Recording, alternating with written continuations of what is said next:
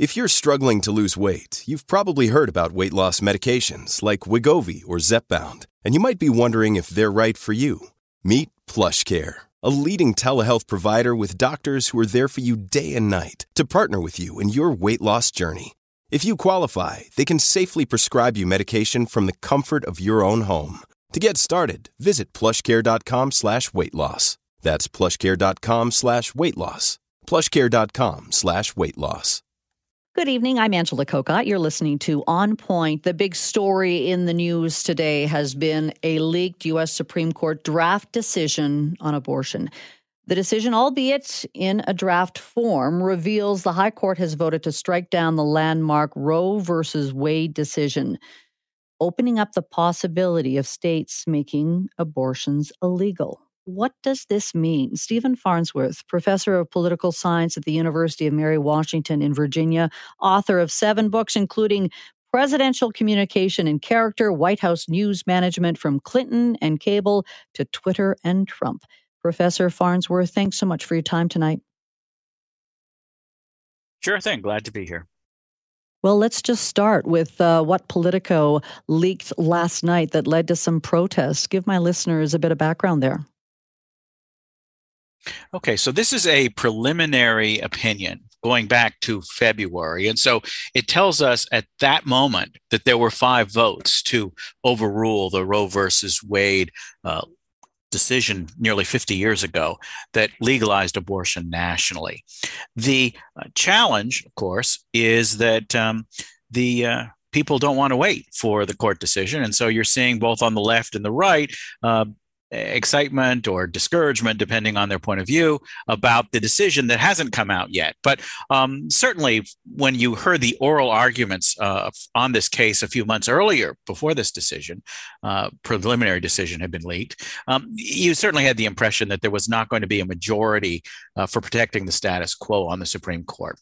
This is a goal that the Republicans in the United States have had for a long time. Many of them have run as pro-life candidates, and presidents have committed to nominating pro-life judges. And so it appears that that conservative dream of making abortion a state decision rather than a national decision is pretty close to happening.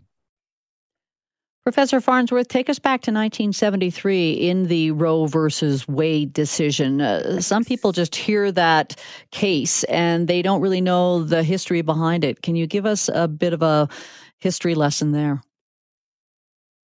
Sure thing. So historically in the United States, abortion before Roe had been a matter that was determined by state legislatures. And so some states had abortion that was legal, others did not. And so in that environment, you had a significant discrepancy based on where you live, whether or not you had access to abortion.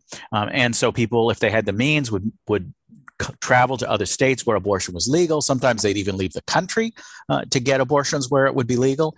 And so those kinds of dynamics may be the harbinger of what we're going to see in the post-Roe versus Wade environment. What Roe versus Wade, the decision did, was say that states could not prohibit abortion.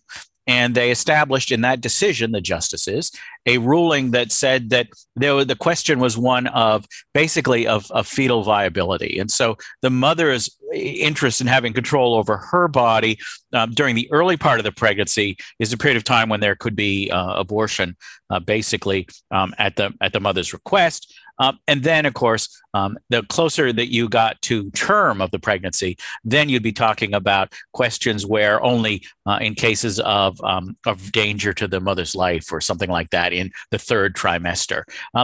Individual states, of course, have been chipping away at this decision for years, but in a variety of Supreme Court decisions over the last 49 years, Roe versus Wade has been sustained. There's been a little narrowing, a little focusing, and some other decisions that have created an environment where states had a little bit more latitude than maybe in the original Roe case. But what we're looking at least in terms of this draft opinion, would be to basically turn the clock back to 1972. So what brought it back to the Supreme Court now as they work on this decision? Was it a particular state or just politicians that wanted to have Roe versus Wade overturned? Well, two big things are different right now, and that is the current composition of the Supreme Court. Now, that's the first thing.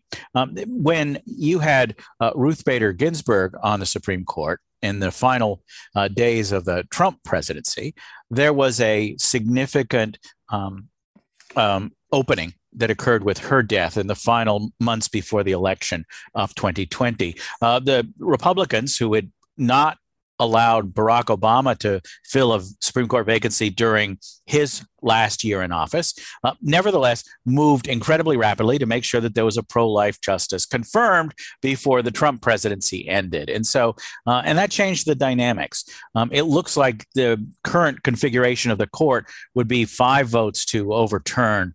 And one of those 5 is that new justice. So that's the first reason why all of a sudden we're having this dynamic. But it really wasn't all of a sudden if you think about it in the context of different efforts in different states to try to figure out ways to get the court to limit abortion. This has been kind of a political long march, if you will, on the part of the pro-life community. They have been trying to get individual states to restrict abortion, to create greater aspects with respect to fetal rights and other issues in various ways to chip away at Roe versus Wade. The particular cases that the Supreme Court are considering now involve limits to abortion if for the second trimester or maybe even after about 6 weeks. So you're looking at much greater restrictions. Now, some states, if Roe versus Wade were overturned, already have in place laws that say abortion will be illegal in our state.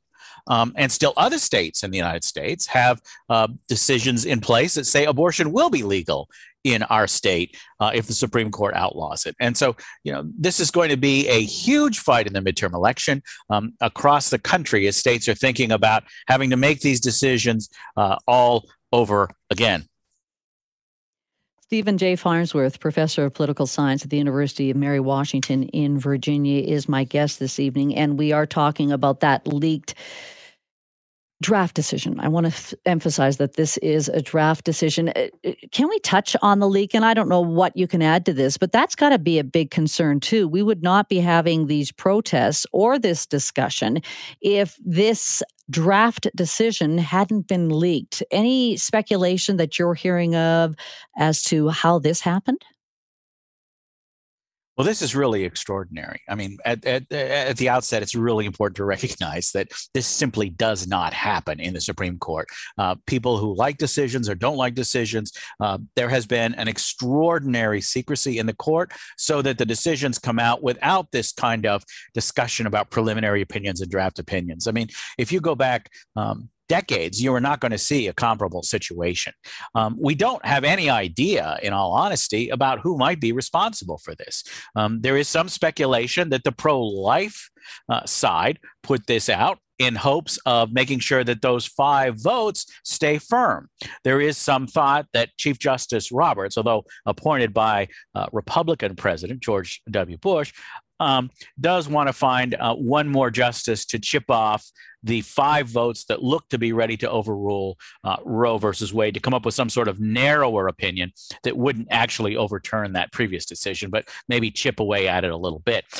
And so that may be one scenario. The other scenario is that the pro-choice community, the people who favor abortion and the Roe versus Wade decision, are trying to create a political backlash that will start before the court rules. And that may, instead of solidifying those 5 votes, as the pro-life community wants to do, maybe chip away at that and make it easier for a narrower decision to come through. We really can see incentives, motivations for either side to have done this. But make no mistake about it, this is yet another way in which the norms of political operation in the United States have changed in recent years. People didn't used to attack the government. They didn't used to threaten to hang the vice president. They didn't used to take over the Capitol. And they didn't used to leak Supreme Court opinions when they're in the draft stage. I believe an investigation has been launched to try to determine where the leak came from. Ultimately, it's out there, so it's almost like trying to get the toothpaste back in the tube. Could anything change, do you think, as far as this opinion? Will, do you think there's a possibility? As you say, both sides are trying to put pressure on for different reasons. Is there a possibility that this draft decision, when it is finally formalized would change? Well, as the saying goes, it isn't over until it's over. And so there is always the possibility that those 5 votes don't even exist today. We don't know that the views of February are also the views of May. The final decision is likely to be released towards the end of the term, which would be the second half of June. Generally, the biggest decisions are at the last week or two of the Supreme Court session, which consistently ends by the end of June. So you're looking at a scenario that was an indication of where people were in February, and no doubt about it, there is a challenge here for the pro-life community. They've wanted Roe versus Wade overruled for decades, but there's always been the problem that public opinion in the United States is more pro-choice than pro-life. That the vast majority of Americans don't want to see abortion outlawed. And that creates a significant problem for the people who do want to see it outlawed. And that's one of the things that is really, really part of the process. Now, the end result here will almost certainly not be outlawing abortion in the United States. The end result will be, in all likelihood, assuming that there's still 5 votes to overturn Roe versus Wade, you'd create a state option. And so states like the traditional red states of the South will have many cases dramatically reduce access to abortion, if not outlawed altogether, and they're inside their boundaries. And then the blue states in the North will more or less keep abortion legal with the status quo. It varies from state to state, which means that this story, even with this decision, isn't going to be over. It'll be a key part of the midterm election. It'll be a key part of the presidential election to come in 2024. And this will not by any means be the last word in the continuing decades-long fight over how to handle abortion laws in America. Well, thank you for keeping an eye on it for us. We really appreciate this, Professor. Thank you. Have a good one.